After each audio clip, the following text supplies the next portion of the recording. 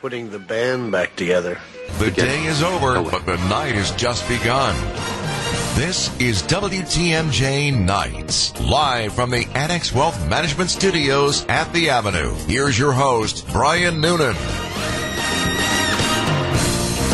Well, happy Friday. Welcome to the final WTMJ Nights. Oh, no, is that foreboding? I'll explain it all. I've been getting a lot of questions. But first, let me tell you, we have a great show planned, and I want you to get involved. 855-616-1620. That is the WTMJ Talk and Text line. When you call in, you'll be talking to Evan. Oh, my goodness. Evan and I have not worked together now, Evan tells me it's 2 years. That can't be possible. For TMJ Night, yes, but I did work with you at the fair, State Fair at one point. Right. And Evan used to be my producer when I did a weekend show here. And then he moved out. He was doing all sorts of sports and weekend stuff. And so now Evan is back with me tonight. Very, very exciting. We'll touch base in a minute. So you can talk, you can text, you can do all that. Let's get to this first, because I mentioned that this is the final WTMJ Nights. That does not mean I'm going anywhere.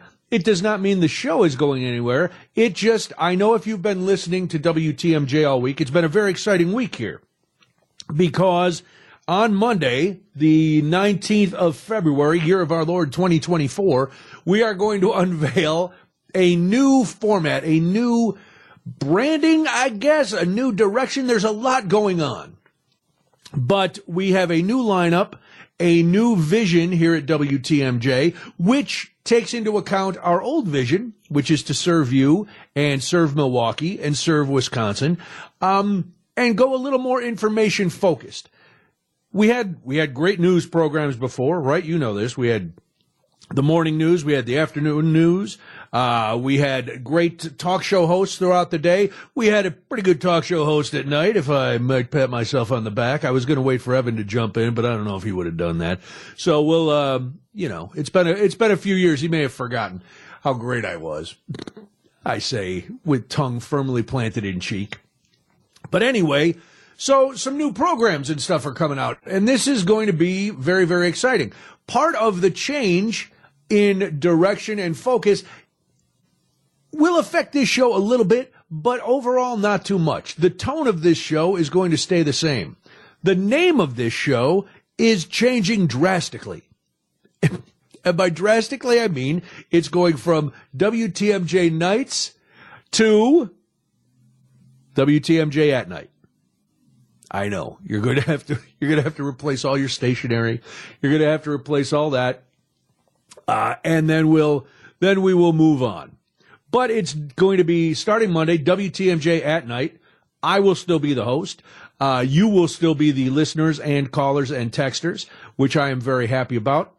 The focus of the show isn't really going to change too much either. We've always talked about the big stories of the day, not only here in Milwaukee, but around Wisconsin and around the nation. We'll still do that. We're going to cover the news. We're going to be integrating things that may have happened earlier in the day that you might have missed here on WTMJ. And we're going to do it in the style that you've become accustomed to when you listen to me, which is slightly irreverent, humor thrown in. But I'm excited that we're going to be less of an island. You know, sometimes, and Evan, you can back me up on this, when we're here at night, when we come in or when I'm in the building and you're we're really the only ones in the building, other than the people at The Truth and ESPN.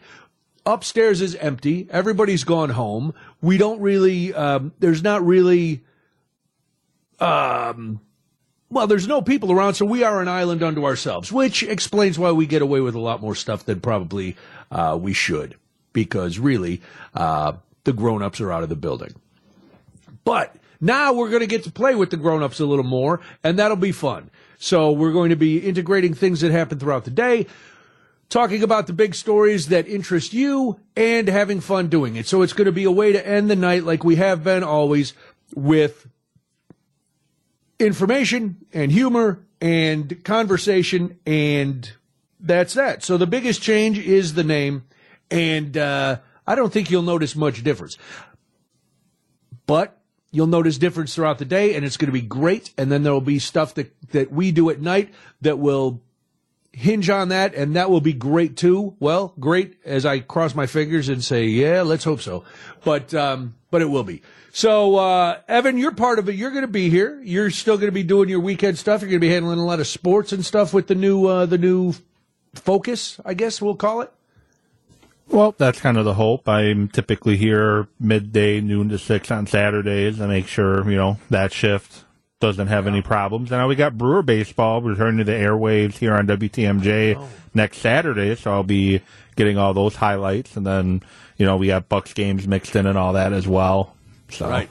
So the same rules apply. I'll be here when there's no sports, which sometimes will be a lot. Sometimes, well, this week it was not. This week is it. So the nice thing is, oh man, I got to tell you, Evan, I've already heard. We got a new open for the show. The big voice guy cut a nice open. I have had one issue with it, and we'll address that on Monday when we play it. I've already talked to the powers that be about it, and they were like, "Oh, well, then make fun of it, and we'll add that to the open." And I was like, "Oh, I could do that. That seems to be right in my wheelhouse." So and I just have to remember to do that. To make fun of it? Yeah, it's a long weekend. Trust me, the minute I hear it, I'm going to make fun of it. The minute I hear it, because it was the first thing that popped into my mind when I heard it, and it's great. The big voice guy does a great job. And when he says it's very exciting when he says my name and the show starts. And they picked out a pretty good song to put under it, a song that I know. And it's an oldie, so that kind of fits too. And then, but one thing jumped out. Now this is a big tease. You won't be able to hear about it till Monday, but be here Monday night at 7, and at 7:07 when the news is over, boom, we'll hit it, and then I'll make fun of it, and we'll move on. And then who was producing on Monday? Oh, Isaac's Monday. That's the other thing. With this new show comes a new cadre of producers. You will be Friday nights when we have shows, correct, Evan? I am this Friday night, but I'm going to be out the next 2 Fridays. Oh, boy. All right, here we go again. Well, I'll probably be producing the show myself. So they'll have somebody here for you. Not sure who, but somebody will be. We might grab somebody from the market hall and say, hey, you're at this board. That would be fine. Whatever. It's, I've become fairly self-sufficient, so we'll be all right. But anyway, listen, Monday, you'll hear the new intro. You'll hear me make fun of it, which is, not to bite the hand that feeds me. I've already been given instructions. Hey, that's a good question. Why don't you make fun of it? And then we'll figure it out. So there we go. All right. So tonight, let's get to it. We're here till 9 o'clock. We're going to take a quick break, and then we're going to come back. And I want to know from you, if you are in favor or not. There's been more discussion today. What do you think about traffic cameras in Milwaukee? I have much experience with traffic cameras, none of which were positive. But we'll get to that and more. 855-616-1620, the WTMJ Talk and Text line. And yes, for at least an hour and 45 minutes, it's WTMJ Nights. You're listening to WTMJ Nights.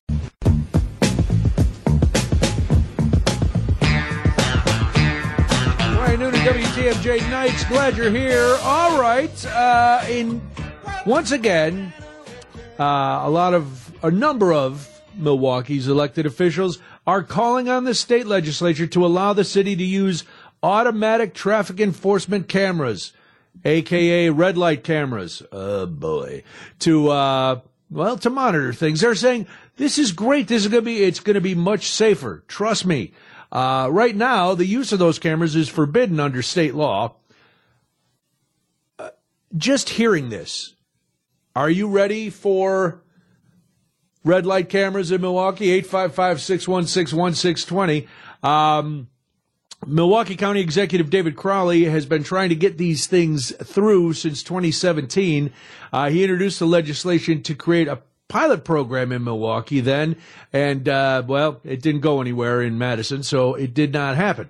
But today, he was joined by the mayor and some alder people and state elected officials saying, yes, we need to do this because reckless driving has become an epidemic here in Milwaukee County, they said.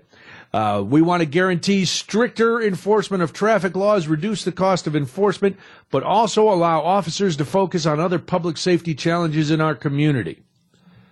That, again, was David Crowley saying that.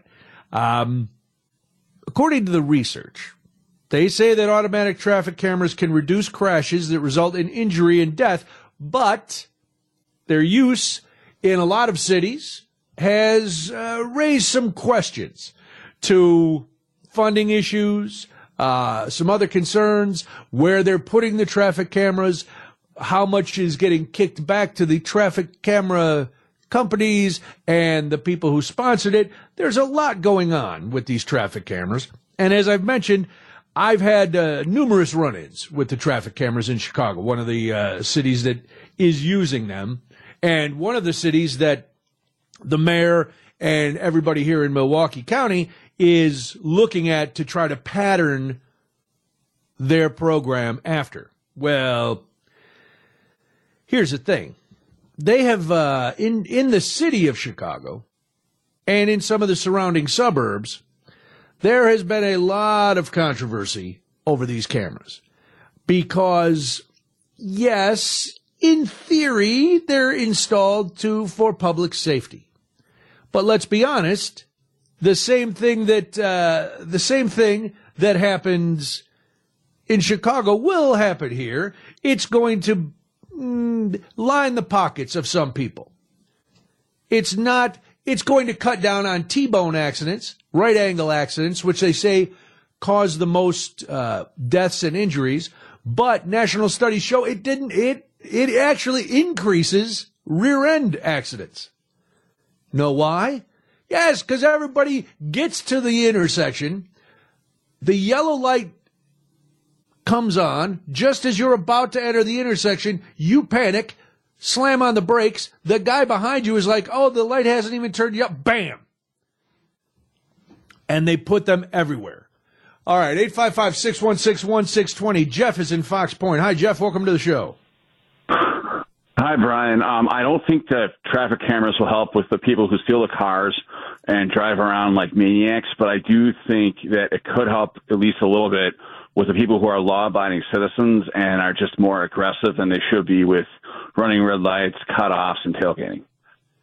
Well, I agree with you on the stealing the car. If somebody for whatever reason has committed a crime and is driving crazy, they're not going to worry at all about a red light camera. Yes, I think for running red lights, it's a good idea. I think in some of the, like in a school zone, I think it's a good idea, but there's a lot of things that need to be worked out. But Jeff, thank you for the call. I appreciate it. And yeah, listen, at least I know in Chicago, if your car is stolen or, and you've reported your car stolen, you're not going to get a ticket. Wow, isn't that big of the city to not ticket you when your car has been stolen? So today there weren't a lot of details coming from the mayor or the county executives or any of the other politicians that were gathered around. So we really don't know. They do say that you'd only get a speeding ticket if you were going 20 miles over the limit. Now, okay, who's going 20 miles over the limit on a, surface street? I can see on the expressway, but they're not going to put these on the expressway. These are for surface streets. So that's it. But if it follows the pattern that it has in other cities, they'll say, okay, we're going to start at 20 miles an hour over. And that's not going to do anything. Then they're going to drop it down to 15 and 10. And now in some of the areas, at least in Chicago, 5 miles. So if you're going by a park, even if there's nobody around the park, and you're going 5 miles an hour over, you're getting that $100 ticket. If you go through an intersection it's really tricky. And they have them at stop sites too. Like if you pull up to an intersection and it's right turn on red. Well, we all know the letter of the law is you must come to a complete stop. That is when you feel your car roll back a little bit. Sometimes we do that. Sometimes, and I know I'm guilty of this, if there's nobody coming in any direction, I'll slow down. I'll stop to the point where my car is no longer going forward, but it hasn't rolled back yet. And I go through, hey, guess what? Yep. My wife's opening the envelope going, you got another ticket. And you could say, Brian, why don't you drive more passively? And I'll say, because I'm not built that way. I can't do it. But I will obey the speed limit unless I'm on the interstate. So we'll get into a little more of this. But first, we must do a little business because it is WTMJ Nights. Now, more of WTMJ Nights. All right, we've been talking about the proposal that was presented again today by a number of elected officials, including the mayor, that's asking for traffic cameras, traffic enforcement cameras. Now, here are the numbers. In 2021, crashes involving red light running killed more than 1,100 people in the U.S. That's according to the Insurance Institute. A review of studies on cameras, I mentioned this before. It said they reduced the overall number of crashes and the number of injury crashes, but an evaluation by the U.S. Department of Transportation found the decrease in right-angle crashes justify the increase in rear-end crashes because injuries are less in the rear-end crashes. I don't know. So Milwaukee has been having quite a bit of trouble with reckless driving, and so now everybody's trying to get on board with this. Some of the cities that still use them, Chicago, Denver, New Orleans, New York City, Philadelphia, San Francisco, Seattle, and Washington, D.C. Crashes dropped last year in Milwaukee. Traffic deaths still remain high, which is why they're pushing for this again. I think overall the numbers bear out, but you need a lot of oversight to make sure this is a program that is enforced fairly across the board, because that has been a big thing in a lot of cities, saying that you've got to you got to put them in the right neighborhoods. You got to put them everywhere, because there have been accusations of putting them in certain neighborhoods of certain ethnicities and not. But the traffic deaths dropped from 74 or from 77 to 74 in 2023. Car crashes fell 5% in 2023. We'll see, but that's all going to be happening or not. We will find out. On the other side of the news, let's stay in our cars. A shocking statistic, and something that maybe you've heard of. Maybe you're part of this statistic. I couldn't believe it, but there's something else being pushed in Madison that is I think a little more doable than the traffic enforcement cameras. What that is, well, you're going to have to wait to find out till after the news. Back to WTMJ Nights. Brian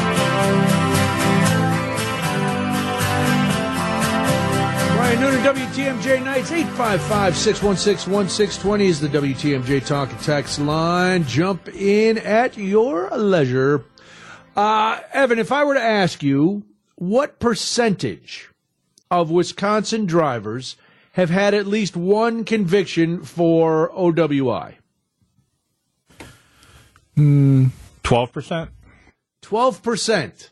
That would be a lot. It would also be woefully low. I was shocked, and I don't know if you would. I don't know if you believe this, but it's not my numbers. 20%. Wow. 20% of licensed drivers in Wisconsin have had at least one OWI. The reason I bring this up is because, one, it's shocking. Two, State Senator Chris Larson, is for the seventh time he's trying to pass a law that would require all motorists convicted of OWI offenses, even first-timers, to get the alcohol detecting ignition interlock devices for their car. You know what those are, right? They're about the size of a cell phone, and they have a little camera on the dashboard facing the driver so they can see that it is, in fact, the driver who is taking this, basically a breathalyzer test. So you have to blow into this thing, has to tell you, yes, guess what? You're not under the influence, so you can actually drive your car. So we'll let it, we'll let it start.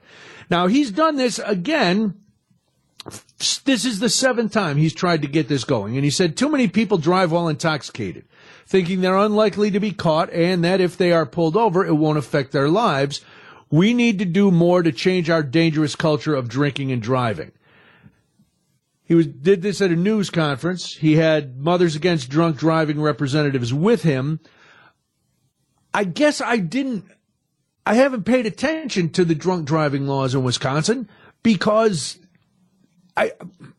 listen, in the past, we've all done stupid things. I'm not going to say I'm innocent of never having done something stupid because that would be disingenuous. I don't do it anymore because, well, I'm old and I never go out. Evan, you know that. I like to stay in the house. I'm a curmudgeon. I'm kind of the same way now. I work too much and I just want to be at home and relax rather than go out. Right. In my 20s, I was dumb. But now it's so easy to not drink and drive. You can get an Uber, you can have somebody else drive you, you can stay at home, and people will deliver stuff right to your house. So you never have to do it. But Wisconsin has some of the loosest laws for interlock use on vehicles driven by people who were convicted of this.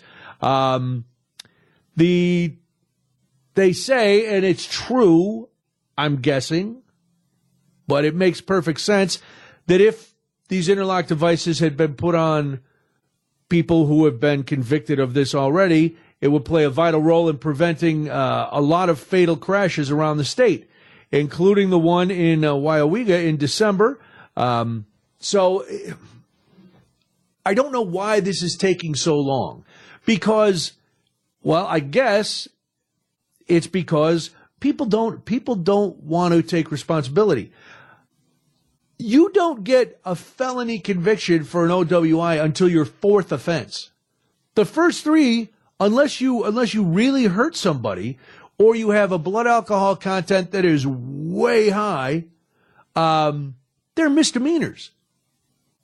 So if you blow and it's not over the limit, but it's pretty close and you're obviously impaired, misdemeanor. Hey, guess what? You did it again? All right, misdemeanor. You better check yourself before you wreck yourself or somebody else. 3rd time? Yeah, okay, guess what? We're all right, another misdemeanor. 3rd time's the charm, right? You're going to learn your lesson. Now, 4th time, that's too many. And again, I'm not a saint, so I'm not trying to appear judgmental. But you got to learn a lesson. You should learn a lesson after 1. You should change your ways. By the time you're on your 4th one, you are habitual in my book.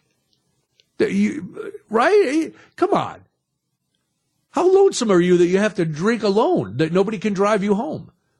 Or, you know what? Instead of buying that last beer, save it for your Uber. Depends on where you're drinking, I guess. If you're at a place that's doing like $2 drafts, probably can't get an Uber for $2, but you know what I'm saying. So that just, boy, it seemed that the percentages are way off, and we do kind of if you think about back in the day, that was never a thing, and then drunk driving. Nobody cared, unless somebody killed somebody. Everybody was driving drunk. Then, thankfully, Mothers Against Drunk Driving and other laws came into effect, and we had to pay attention to getting behind the wheel of a car. And now they're trying to get this done. So why is Chris Larson so dead set on getting this passed? What's his beef with drunk drivers? Well, it's personal, obviously, and that's a good thing, because in 1998, on Christmas Eve, one of his good friends and a classmate at Moore High School had been killed by a drunk driver the night before. So he's got skin in the game, and if there is a game to have skin in, this is definitely one. So I would back this 100%. Listen, you and I don't have to pay for it. It costs about $120 a month. The person who is convicted and has to have this interlock installed in their car, $120 a month, they have to pay for it. Again, just to reiterate these numbers, because I would hope that you're as shocked as I am when you hear them. About 770,000 of Wisconsin's 4.3 million licensed drivers have at least one conviction. In 2022, more than 23,000 people were convicted of an OWI offense. Nearly a third of all traffic-related fatalities were attributed to impaired driving. The CDC promotes the idea of ignition interlocks. Says they reduce drunk driving recidivism by 67%. In Wisconsin, such devices have prevented more than 410,000 drunk driving attempts during a 16-year period. So, if it's doing that for people who are getting them further down the line, why not do it? Why not do it after the first offense too? Then we got to start. Now, I know in Wisconsin, cannabis is still illegal. But let's be honest. We've all looked over and seen somebody vaping or, taking their little cannabis break while they're driving. We got to crack down on that next too, because that is getting ridiculous. All right, let's do this. We're going to take a little break, and then, oh my goodness, I have to talk to you about dolls. Yes, I know, don't get whiplash. We're going 180 degrees from drunk driving to dolls. That's why we're still WTMJ Nights. This is WTMJ Nights.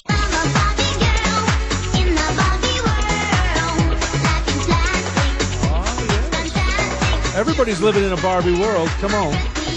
I finally watched Barbie the other day. Last weekend we watched Barbie, and I got to tell you, I enjoyed it.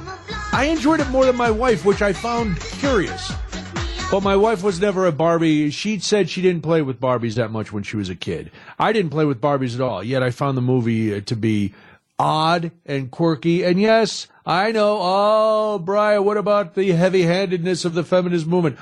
I'm secure in my manhood, and I know how to treat women, so I was not offended at all by the heavy-handed message. And I thought it was funny. I thought Kate McKinnon was great. I thought the Kens were hilarious. So if you haven't seen Barbie, I know, like, now it's on. If you get HBO, it's on there. You don't have to. If you're already paying for HBO, you can see it. We didn't have my daughter, who is now a grown woman. She didn't play with Barbies really either. She had a few, a couple of Barbies. Most of the dolls in our house were American Girl dolls. And I know just hearing those two words, American Girl, strikes dread into the hearts of many parents, because if you are entrenched in the American Girl culture, it's a lot of money.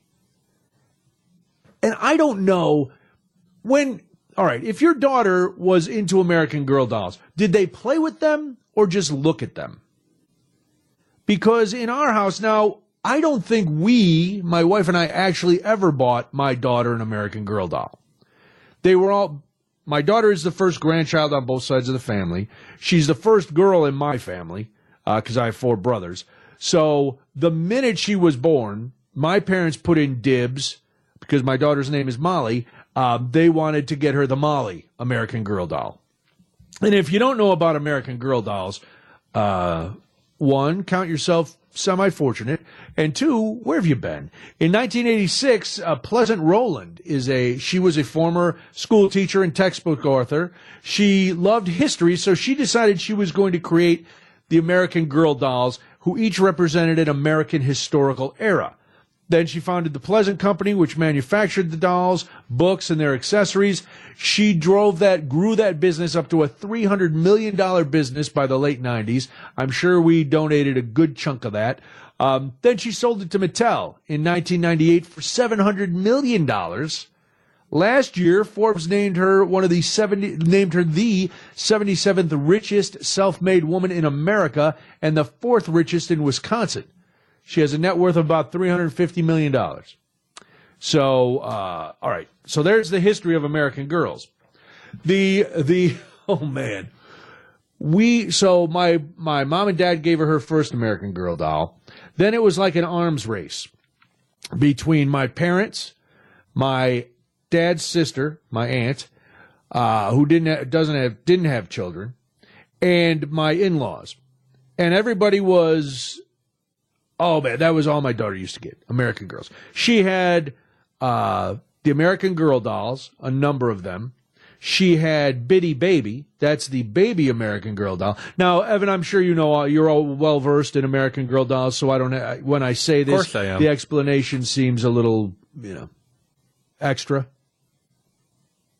Yeah, I know all about it. I'm just letting you handle it, though, to make sure you know all about it. All right, listen. If I get something wrong, feel free to jump in because I'll do my best.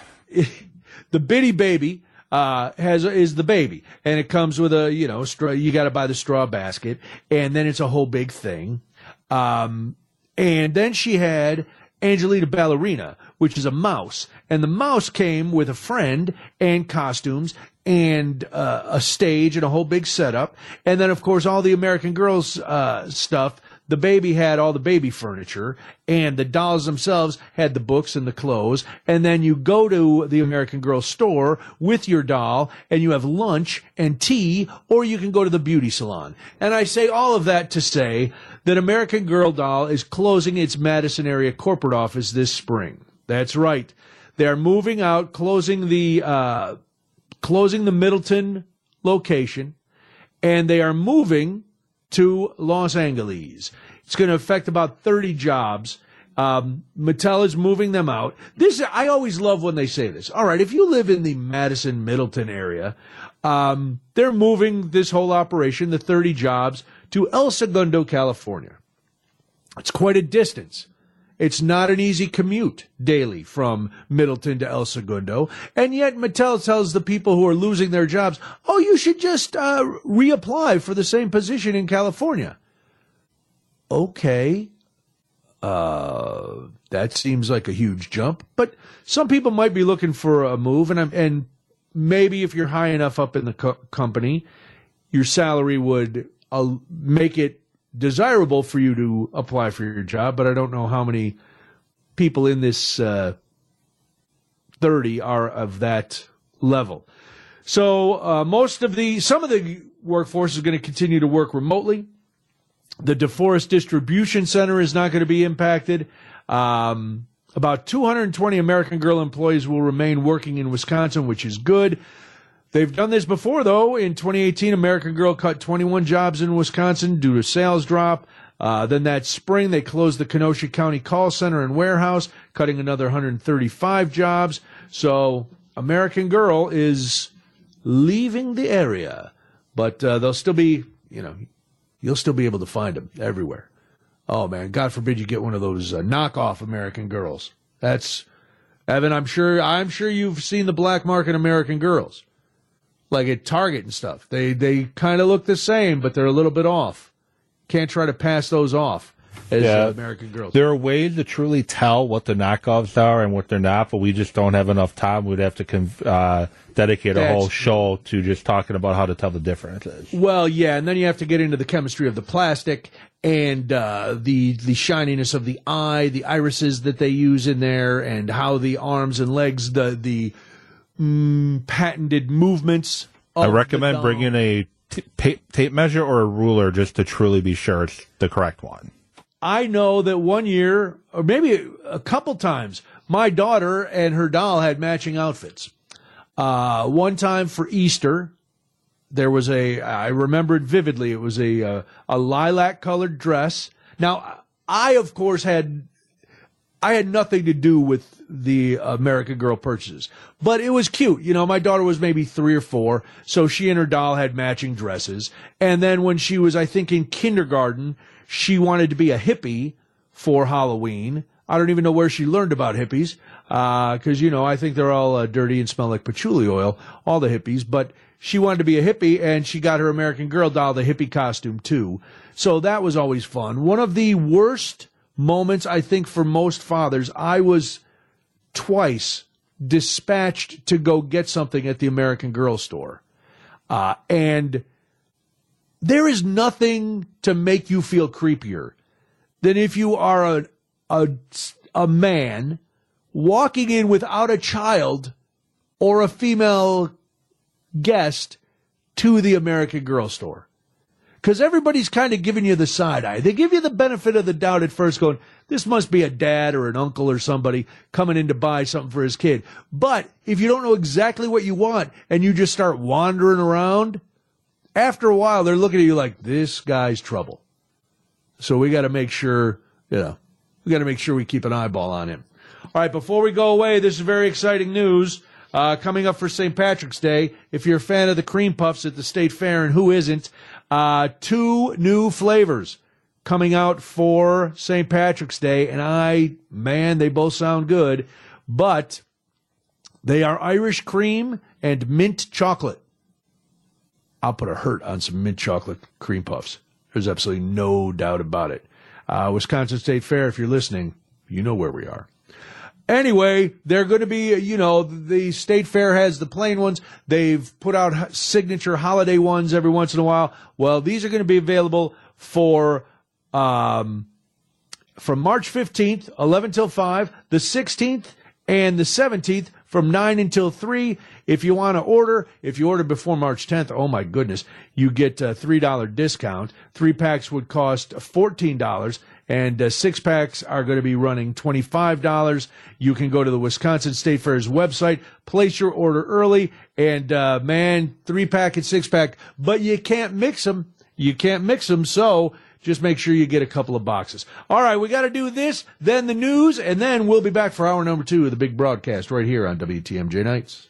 The day is over, but the night has just begun.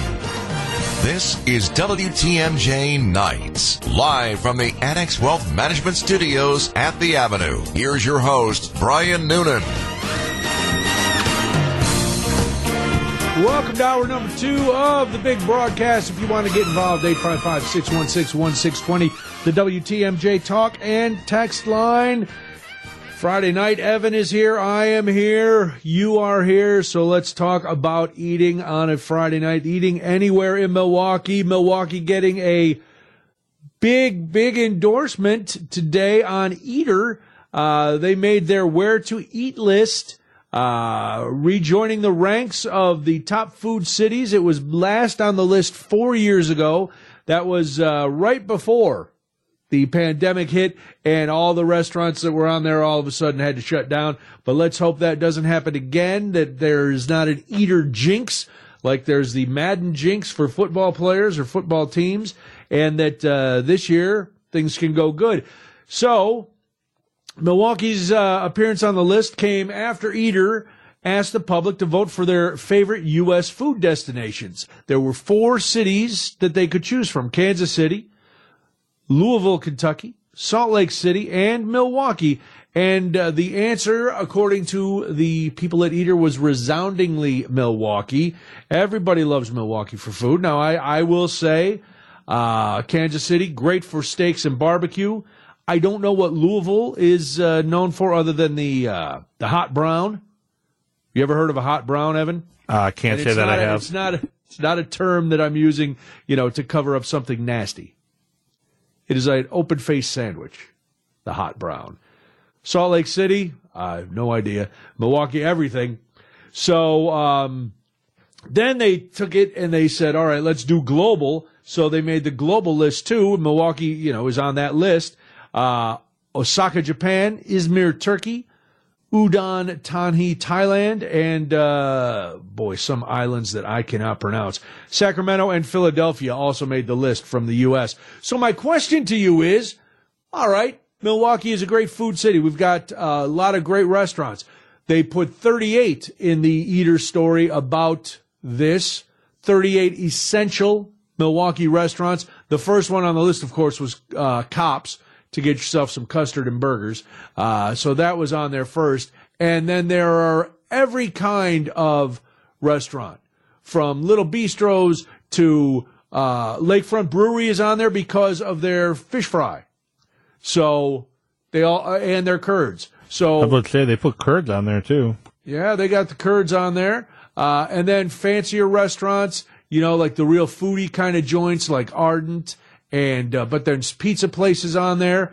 Zaffiro's Pizza and Bar on Brady Street in Milwaukee. So high end, low end. If you were in charge of greeting people who were coming to Milwaukee, for the first time, whether they were relocating or just here for a few days. And they said, listen, we want to eat some of the best food in Milwaukee. All right, where are you taking them? Where are you taking these people? It can be, as I said, this list has a whole range of different kinds of restaurants, because a lot of times, let's be honest, we hear these foodie recommendations or these lists of restaurants, and I'm fairly experimental when it comes to eating, but I'm much more of a guy who likes standard comfort food. I like a good steak. I like a good fish fry. I like pot roast and meatloaf and, but if I'm somewhere and somebody says, we have to go to this restaurant because they have XYZ, I will try all kinds of stuff. Evan, are you experimental when it comes to eating, or are you pretty much a straight-ahead guy? All right. Evan is actually working, so I should not be bothering him. All right, now I'm looking at this, and it looks this restaurant, Birch, it looks very exciting. So they have roots. The chef has roots in Alabama, and he worked in New York, and he started a spot in New Orleans. He, let's see, heavy on charring, smoking, and wood firing, which all sounds good. Charred beef tartare. It sounds like a hamburger. I could be wrong. I thought steak. I know steak tartare, beef tartare is raw. If you char it, anyway, chicken under a brick, fish and smoked carrot salsa, house-made tortillas are apt showstoppers. I will try. I think I've tried pretty much anything. I've tried things as disgusting as chicken feet, and if you love chicken feet and I said they were disgusting and that upset you, I apologize. But, yeah, I tried chicken feet. They were gross. I've had friends of mine try to get me to try Rocky Mountain oysters. That's really the only thing I won't or I haven't tried. I don't think I would try that, though. I don't either. That's the one thing that I would say, nah, I'm probably going to have to skip out on that one. That's, no. According to this story, Milwaukee will have lots of eyes on it again. As we know, in a couple months, the Republican National Convention is going to be here, so people will be eating. Hopefully all of these restaurants in the city and the surrounding area, the county, everywhere, all the way up through Madison, wherever people are staying for the convention, do very, very well.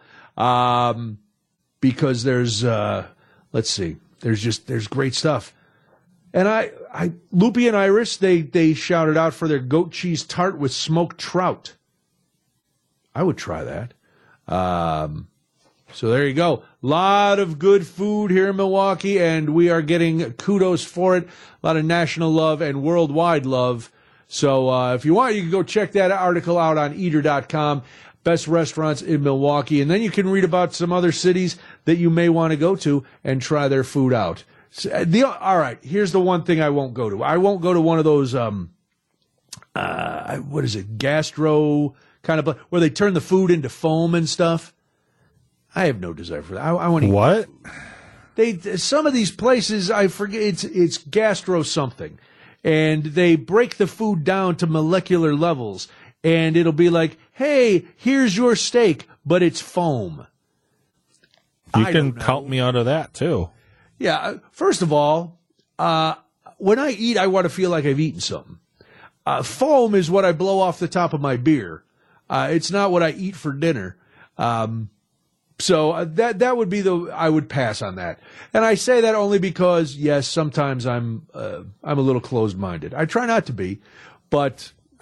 I'm not a picky eater at all, but I definitely would not probably hit that up. I was a picky eater when I was a kid. Like, all I wanted to eat was hamburgers. Whenever we would go out, that's all I wanted to eat was hamburgers. Or at home, my mom would just cook, and that was it. We cooked, but we didn't have a lot of, we never had Mexican food at home. The only time my mom would make tacos, and when I say tacos, it was the Lowry's package over the hamburger and then the hard shells, was when my dad was at a meeting or something, because he didn't like Mexican food. He didn't like Chinese food. So that was another thing that sometimes my mom would get Chinese food. We'd get some Chinese food when my dad wasn't home. Because when he was home, we were eating, meat and potatoes. And vegetables. And that was fine. It's good. But I don't remember when I got more adventurous. I don't know if it was after college or whenever there was a certain point in my life where I was just like, all right, I'm going to try stuff because worst thing worse, I don't like it. And then I move on to something else. From the 414, I would never eat sweetbreads either. No, I think, I got to agree with you on that as well. Is there a meal that you've had sometime in your life, Evan, that is very memorable? Like one you can pull up and go, for whatever reason, this meal I remember having. Never in like a bad way, like, ooh, I'm not going to eat that again. But I would say I can't really pick one. There's just, you're talking about a lot of great restaurants in Milwaukee. There's a lot of great restaurants there. There's a lot of great places in southeastern Wisconsin and the Kenosha Racine area too that are just incredible food. I guess I can't really pinpoint one. When I was growing up, because my mom used to work at a Kmart store when those existed, when I was a kid and growing up in Madison, we would not always, but we would from time to time hit up at the time it was a Little Caesars, and it became like a little in-store restaurant. Like we'd eat dinner there on occasion. That's probably the only thing that really stands out. I only ask that because I've eaten a lot of great meals at a lot of great places. I've made great meals and had great meals made for me at my own home when I was growing up. My mom, I remember all the Christmases and Thanksgiving. Those were great. But for some reason, I was driving home from Los Angeles with my daughter. She had done an internship in California. And we're driving home, and we got to the Utah border. And it was late, and we were checking into a hotel, and we were trying to find something to eat. And there was a restaurant in the hotel, and I was like, oh, I've had really bad experiences in my life with hotel restaurants. So we drove up and down in this town trying to find a restaurant, and we went to one, and we sat for about 15 minutes, and nobody came to the table, and because I had been driving all day, I was very cranky, and we left. And I was like, screw it, we'll go and try this Italian restaurant in the hotel. I learned this phrase from my dad. He used to say it all the time. It's not your last meal. But someday it will be. I just don't know when that's going to be. So I had this pumpkin gnocchi with this sauce that had like short rib in it and a Fat Tire beer. And my daughter was with me, and it was one of the greatest meals. And I don't know if it was because I was so tired and hungry. I think it was a combination of that and the food just being so surprisingly good. I will never forget that meal. All right, we got to do a little business, and when we come back, I got to ask Evan about this because I picked this next story just because I knew he was going to be with me. We'll get to that after this. It's WTMJ Nights. You're listening to WTMJ Nights.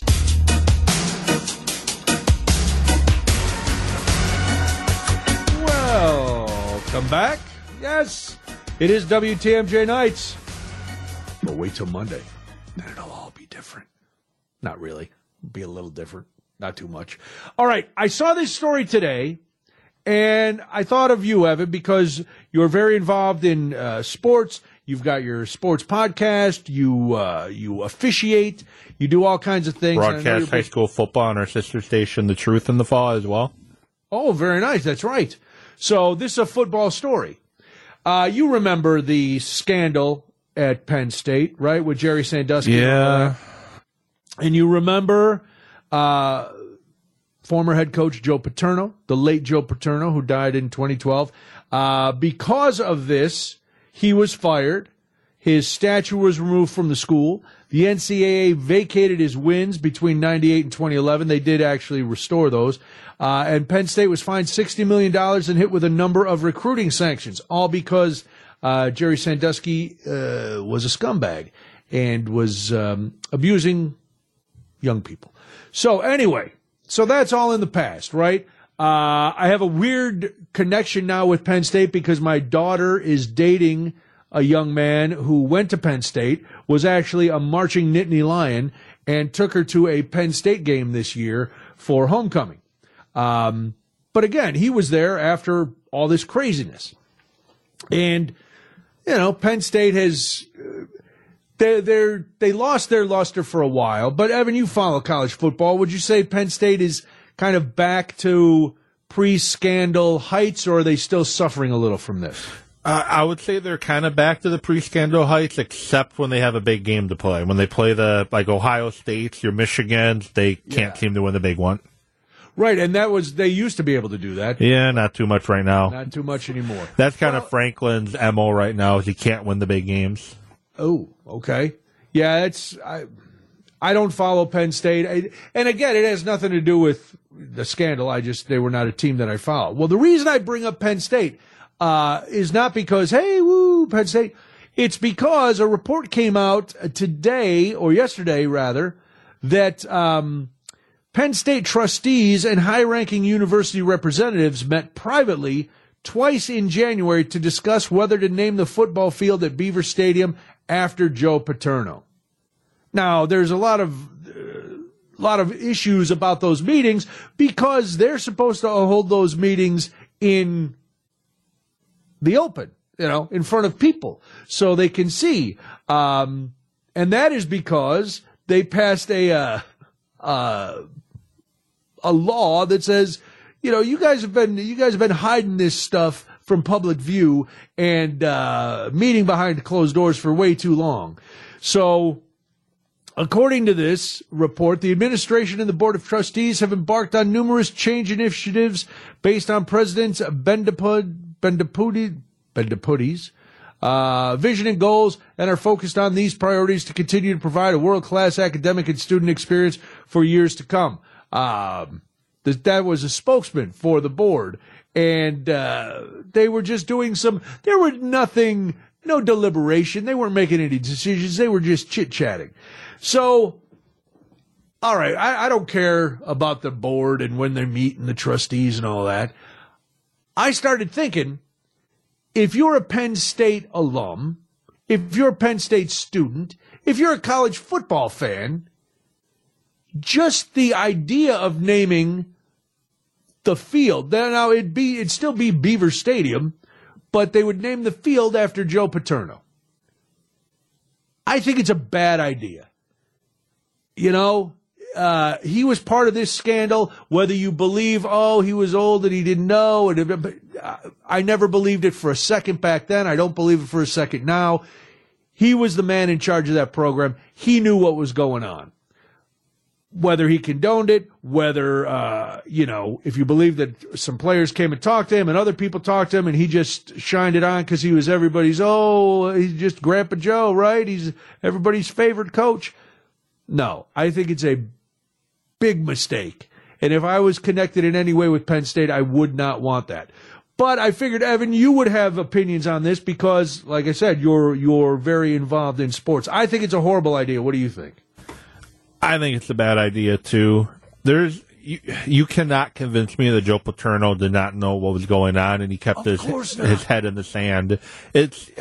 You look at kind of similar situation on what's going on with the WWE and Vince McMahon and a lot of people that worked with Vince trying to play the I didn't know card. Well, no, you knew. You knew. You just looked the other way because Sandowski was a very good defensive coordinator, and that was more important to you than the children that was entrusted to his care that he violated and traumatized for decades with his foundation that he had. And there's no way Joe Paterno could not have known that. And from reading the reports on it, people told him that, hey, you got to do something about him, and he still didn't do it. To me, it shouldn't be done. It's going to open up a lot of bad wounds and trauma that does not need to be open at this point because the survivors of Sandowski need to heal, and this is going to open up a lot of past trauma that they faced, and I just don't think he deserves it. And I don't think it's good for a university that has tried to move on from this to open themselves up to everything coming back up again. Not that it should be buried. Obviously, we need to, you have to, for the people who survived, it's got to be talked about. It's got to be dealt with. And over the last decade, it has been. But you don't then throw it in their face and go, well, it's been long enough, hasn't it? Yes, I know you were abused by this guy, but come on. It's football. It's Joe Paterno. Can't we just name the field after him? That's not saying we don't care. Yes, it is. If as a university you do this, you basically spit in the face of all the people who were affected negatively by this scandal. You are saying our football legacy means more than our university legacy as a whole, and more than more than the role we played, whether passively or not, in allowing this to happen to you. And it surprised me that even at this point, they would consider this. There can't be any more financial benefit for the university's football program.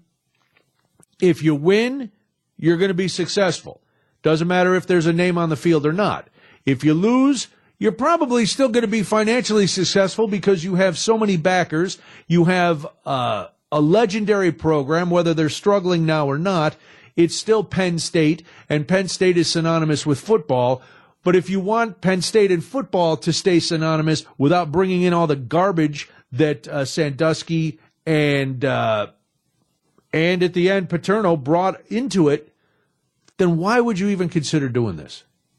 Yeah, I hope it's something that it doesn't do, because it's just, like I mentioned, it's going to bring the scars and the trauma back to the children who were victimized for all those years. It's just going to open up those old wounds again and, let people heal. Paterno, he was a quote-unquote great football coach, but it doesn't mean he deserves these accolades anymore, because he showed that he probably wasn't as great of a person as people tried to say that he was. The fact that he had an opportunity to take care of this, and he didn't. Oh, here's breaking news, Evan. Camp Randall Stadium is going to rename their field Ed Gein Field. It's going to be very exciting. Yeah. Nothing? That's nothing? I got nothing. I don't even know what to say there. It was a joke, Evan. I know. It's not really happening. I know. I just had no comeback there.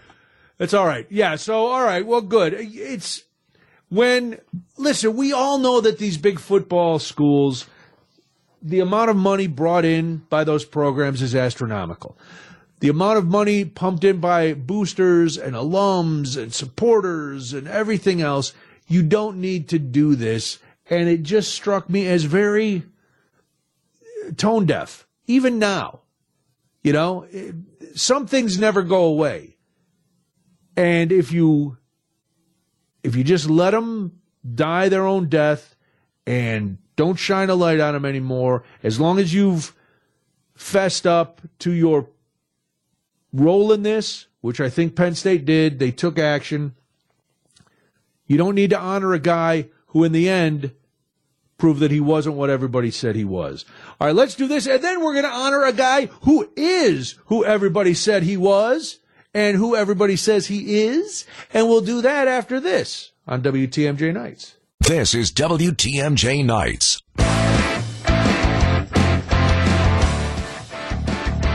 We're here until 9 o'clock. Then after that, it's Dave Ramsey, and then it's the rest of the weekend. Hopefully you have some nice plans for the weekend. Anything big on your agenda, Evan? You doing anything fun? I will be sitting right here at this board starting at 12 o'clock tomorrow, hitting buttons and making sure everything runs smooth. Wow, that sounds incredibly fun. Yeah, I might do something after I get out of here, but plans could change at the last minute. Who knows? Who knows? Well, yeah, it's I'm planning. Well, tomorrow I am hosting a big trivia night event at the Irish American Hall of Fame, so that'll be fun. Are you being inducted too? I'm not being inducted. You should be. Well, listen, I've been on the board of the hall for a long time. I MC the gala every year. One of these years, I always joke that I should be inducted, and then every year I look at the people who are being inducted, and I'm like, oh boy, these people really deserve it. They really deserve being inducted. Like one of our inductees this year is a guy who's a doctor, and he was on Skylab, and his parents and grandparents all came from Ireland. It is so they've all these people have done wonderful, wonderful things. And tomorrow we're doing this trivia night fundraiser, which I've hosted the last couple of years too. So that'll be fun. And then Sunday we're going out to dinner with my ma. My daughter and her Penn State boyfriend are going to join us. All right, Evan, give me should I bring up that story while we're eating? Like, just go, hey, what do you think? Should they name the field after Joe Paterno? I guess it depends on if you have a lull in conversation. You can say, hey, guess what I talked about on my show last night? Yeah, well, I was thinking of you the other night because I talked about this, Because he's a nice kid. I don't want to offend him. I don't know if he's a kid. Yeah, he's a kid. Yeah, he's still a kid. He's 26, 7. He's a kid. But he's getting his PhD, so he's a smart kid. That's not. Yeah, so the first time I meet him, my daughter's like, yeah, he's getting his PhD in some sort of chemistry. And I remember like 6 things on the periodic table from chemistry. So I jokingly go, yeah, that's really all I remember. I remember krypton, neon, argon, and radon. And he's like, okay, dummy. I'm like, oh, stop. Don't think I'm a dummy. Were you a Peanuts fan growing up, Evan? Or are you still a Peanuts fan? You're talking about the show, not the food, right? Good. Yes. Yeah, I did enjoy Peanuts. Like your Charlie Brown Christmas, your Charlie Brown Thanksgiving, and then enjoyed reading the comic strip in the morning when I was looking at the morning newspaper after my dad finished reading it. I would get the comics and the sports page. He had to read it first, and then I could read it. I don't know. He just didn't like reading it after somebody else read it before him. Listen, a pristine newspaper is one of a man's few simple pleasures. And you don't want your kids getting it and wrinkling it up and folding it wrong, and then it comes back and all the pages aren't where they're supposed to be. I get it. Like at our house, my dad read the paper first, except on Sunday, he would let us, on the Sunday paper, the comics, the funnies, are their own section. So we could go through, we could get that section, and we could get the entertainment section that had the movie listings. That he'd let us take first. The rest he would read. And really, when we were little, I didn't want to, I'd look at the sports, I'd do that, but that was it. The reason I'm asking is because, finally, a Peanuts character who has not gotten a lot of attention on his own and who really was groundbreaking is getting his own show, and it is premiering tonight, I believe. Yes. All right. Yes, tonight. It's premiering tonight, and it's Franklin. You know who Franklin is? Franklin is the African-American character. That's what I was thinking. Yep, that's Franklin. And, Franklin came in and hangs around. Charlie Brown's his friend. He hangs around with the Peanuts gang. In recent years, people have started to say, oh, look at that at the Charlie Brown Thanksgiving. Franklin sitting all by himself on one side of the table, blah, blah, blah. Relax, okay? Just relax. So this is very exciting because tonight Franklin gets his own show. He is getting his own show because it's called Welcome Home Franklin. So if you don't know the history of Franklin, Franklin was not part of the original Peanuts gang. And then when Martin Luther King Jr. was assassinated, a school teacher sent Charles Schulz a note. Her name was Harriet Glickman. She wrote a letter to Charles Schulz, and she said, hey, the country's kind of divided. You should add a black character to the comic strip. And that's going to change, as she put it, the vast sea of misunderstanding, hate, fear, and violence that existed in the country. And Charles Schulz hesitated, not because he didn't agree with her, but because he said he didn't want to come off as being patronizing and saying, here we go. here you go, folks. You're upset. Let me give you a character. He didn't want to do that. So he sent her a letter and explained that. So Harriet Glickman takes that letter and she goes around to a bunch of her friends. And all her black friends were like, no, this would be great if the Peanuts gang had a black character. So Charles Schulz decides, he draws Franklin. July 31st, 1968, Franklin comes on the scene, and unlike some of the other characters, he didn't really have a quirk to his personality. You know what I mean? Franklin was just a regular kid. He wasn't bossy like Lucy or, philosophical like Linus. He wasn't a born loser like Charlie Brown, and I'm sorry, Charlie Brown, that I called you a born loser. Just seems that way, you can overcome it, I'm sure. Get a different shirt, maybe. Who knows? But anyway, Franklin was just a regular kid because Charles Schulz did it intentionally because he didn't want Franklin to cause any, he didn't want him to cause any ripples. He didn't want to stir up controversy with Franklin. He wanted Franklin to be just another member of the group, just hanging around. So tonight, Welcome Home Franklin is debuting, and it's all about inclusivity in Peanuts. And I know there's going to be some people who go, oh, another woke cartoon about blah, blah, blah. No, it's just a cartoon about friends, and one friend is different than the other, and they all get along, and there's nothing wrong with that. So relax just a little bit. So Franklin, now we're going to get some history on Franklin. He's a child of a military family, and they have to move around a lot.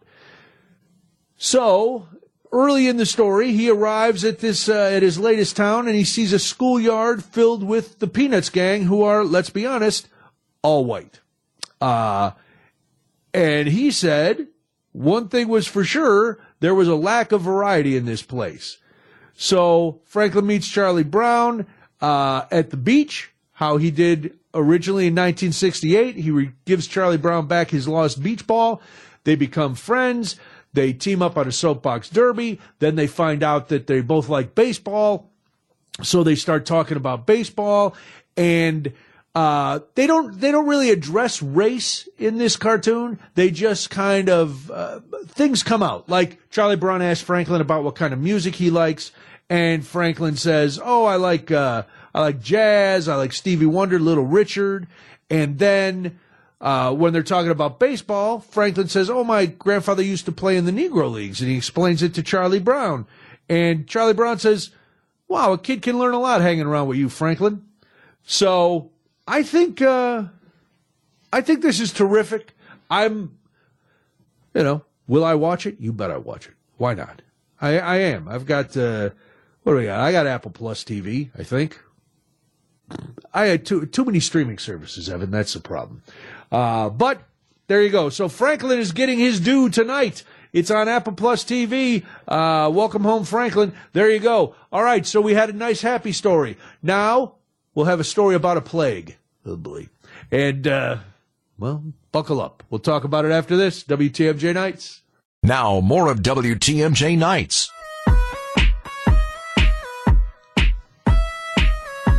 It is Brian Noonan, WTMJ Nights. 855-616-1620 is the WTMJ talk and text line.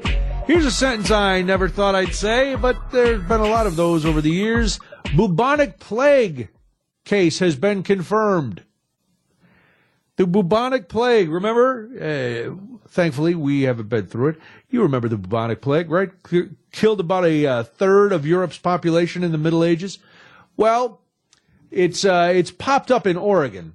One case of bubonic plague, but that's how other diseases started. But I don't want to panic everybody. I will say it's another reason not to like cats.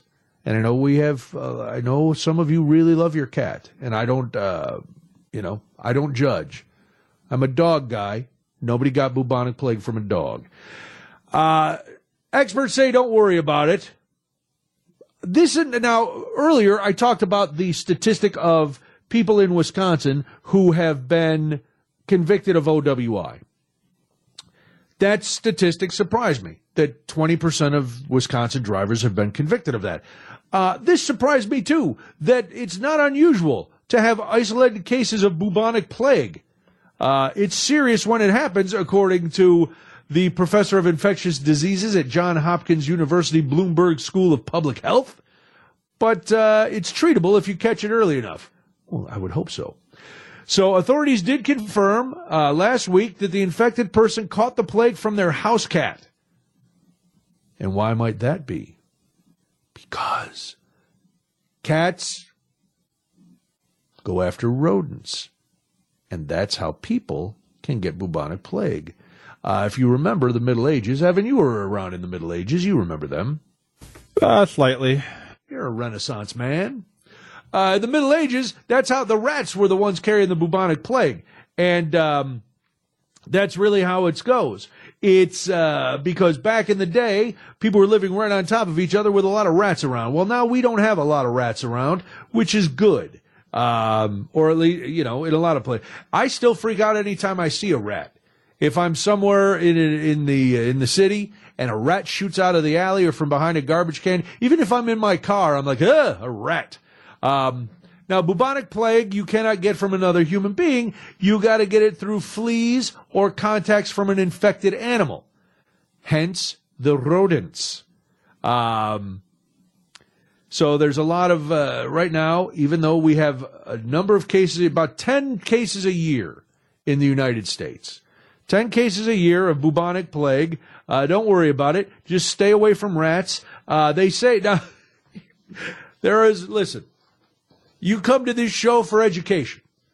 And if you do, I apologize. I don't know why you would do that. You're supposed to come here for like some information, a couple of laughs, nice, easy way to end the night.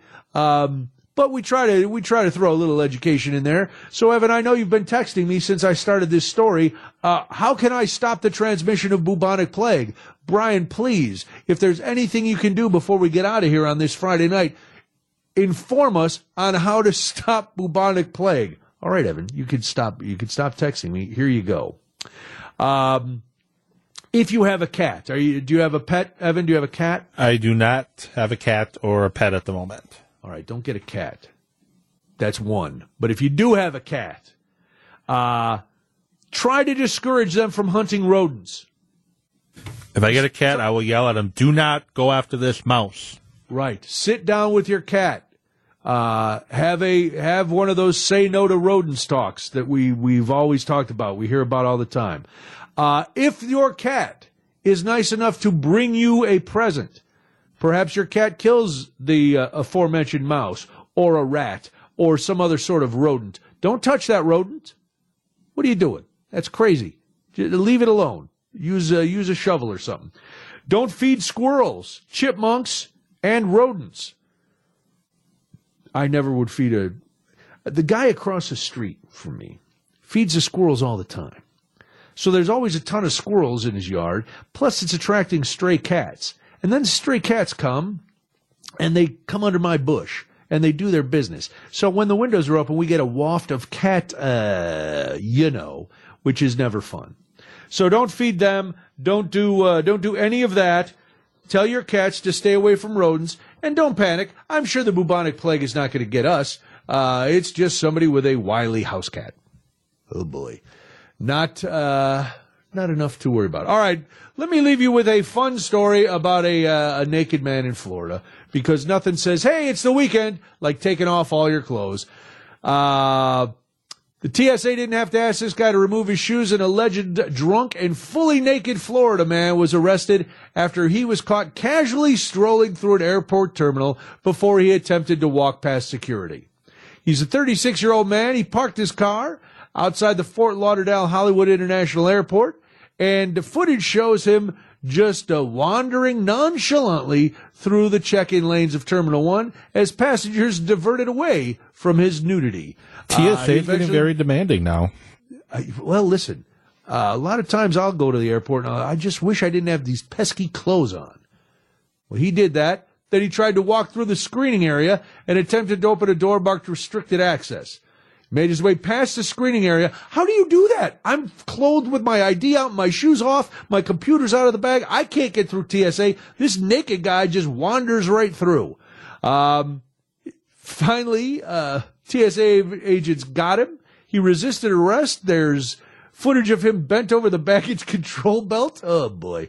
So just be careful, folks. Leave your clothes on. If you learn nothing else other than how to prevent bubonic plague and to not be naked in the airport, you've learned a lot. Well, that's it for the big show. Monday night, the whole station changes. Monday morning, be here for the big change. Evan, thank you. Great working with you again. I will talk to you soon. Have a wonderful weekend. Dave Ramsey on the other side of the news. Talk to you Monday night on WTMJ.